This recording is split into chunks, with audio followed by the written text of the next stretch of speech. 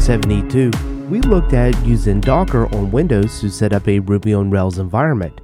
However, in this episode, we're going to look at using Windows 10 and using the bash on Ubuntu. And essentially what that does is run the Linux subsystem in the background so you can launch native Linux applications.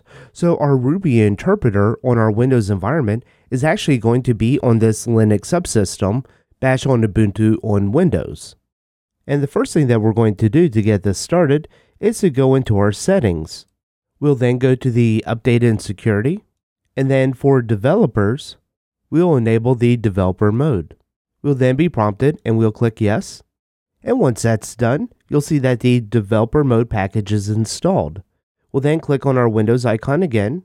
Then you can just type in Windows Features, and this will return the Turn Windows Features on and off from the control panel. Then at the bottom, you will see that the Windows subsystem for Linux is unchecked. We'll simply check this and then hit OK. And it's good to point out, if you are using an older version of Windows 10, or if you're using a Windows 32-bit, then this may not be available for you. You should be using 64-bit Windows, and you should also have all the available Windows updates installed. And once this is finished, we'll go ahead and restart our computer. And the laptop that I'm using for this episode is nothing fancy. It's a sub $1,000 computer. Actually got this for $700 when it was on sale at Costco. It's a 8th gen Core i7 U processor, so these are usually the mobile processors, so they're fairly clocked back, so they don't have a lot of processing power, but you'll see that this will be sufficient for what we're trying to accomplish. And again, it's the Core i7 8550 CPU. It has 8 GB of RAM, and this is really the minimum amount of RAM that I would recommend for any kind of development machine. And it does have a 256 GB solid-state hard drive. So next, we'll click on our Start button again, and then we'll just type in bash, and then you'll see that the bash run command will show up.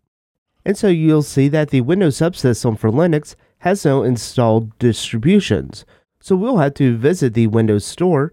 And so once you launch the Windows Store, you can simply just type bash, and then you'll see the Run Linux on Windows, Get the Apps. It'll take you to this page, and you pick the distribution that you're most comfortable with. In this case, I'm going to use Ubuntu.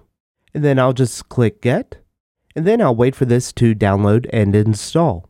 And once it's installed, I'll just click Launch, and then a window will pop up, and it'll say that it's installing and it may take a few minutes. And once that's finished, we'll be prompted to create a username, and then we'll also be prompted to enter in a password. You'll be asked to confirm the password, and then we're at our terminal, and from here we can start installing stuff. So I'll first start installing RVM, and to do this, we'll just simply visit rvm.io, then we'll copy and paste the 2 lines of code that we are required to run. And once that's completed, we will have to run this source and then the script, and this will just load the RVM into our shell. So we do rvm-version now. You can see that it works. And to install the latest Ruby version, we'll just type rvm install, then 2.5.1.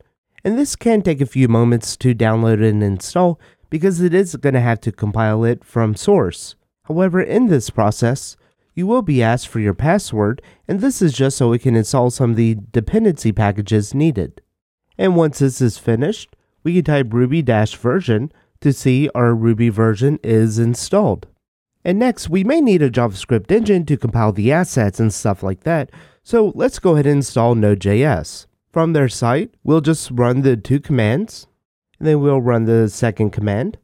And once it's finished, we can now start installing Rails. To install Rails, we'll just do a gem install Rails. Right, and after a couple of minutes, it's done. And before we create our first Rails application, you may want to install any kind of dependencies that your application will need, whether it's PostgreSQL or MySQL. And you really don't want to use SQLite for a production application, but for something tinkering around with, that may be sufficient. So there's a lot of good tutorials out there for installing MySQL or Postgres, and leave a comment if you need some help with that, but it should be pretty self-explanatory. So next, before we create a Rails application, you'll see that I am in my home directory. However, the Windows environment doesn't have access to this location. So instead, if we go under our root directory under the MNT folder and then the C folder, you'll see that this is the C drive of our laptop. So I'll go into our users folder, then I'll go into my user. In this case, it's Dave. And within here, I'm going to just make a new directory, and I'm just going to call it code. So within my code folder, this is where I'll create my Rails application. So this could be a pain every time you launch Bash on Windows to get to this directory. So you could write a simple script that would just do a cd and then take you right to this directory. And so to do this, I'm going to edit my bashrc file, and just at the bottom, I'll just create an alias. You can call this whatever you want. And then we'll just set this to the cd, and then we'll put in the full path of our code folder. And then we'll write and quit this file, and then you'll have to run source and then run the bashrc for these changes to take effect. We can then just run cc, and then it takes us right into our folder. So I'm going to do a Rails new, and then just a test application. If I wanted to make this a MySQL application, I could just do a -d, and then with a MySQL. But in this case, I'm just going to use the SQLite. And while that's installing, I'll just pull up my File Explorer, and I'll navigate to my Dave and then the code folder. Within here, you can see that we have access to our test application, and it's our normal Rails application. So what this is essentially allowing us to do is to use the Ruby interpreter on a Linux subsystem while we are using our Windows environment or our primary host to actually store the files and then be able to edit them with our native editor. And so I'll go ahead and start the Rails application, and you'll see that it's running now on port 3000. Within my native browser, if I go to localhost port 3000, you'll see that it natively works. And so while the Bash on Ubuntu has been experimental for a number of years, I do find that it is pretty stable now, and it is definitely an alternate solution to being able to use a Windows environment for Ruby on Rails development. And if you look at the memory footprint, you'll see that it's really not taking up too much RAM, but this is definitely one of the cases where you do want to have at least 8 or more gigabytes of RAM on this laptop or Windows computer that you'll be using, just because we're not running any kind of applications right now.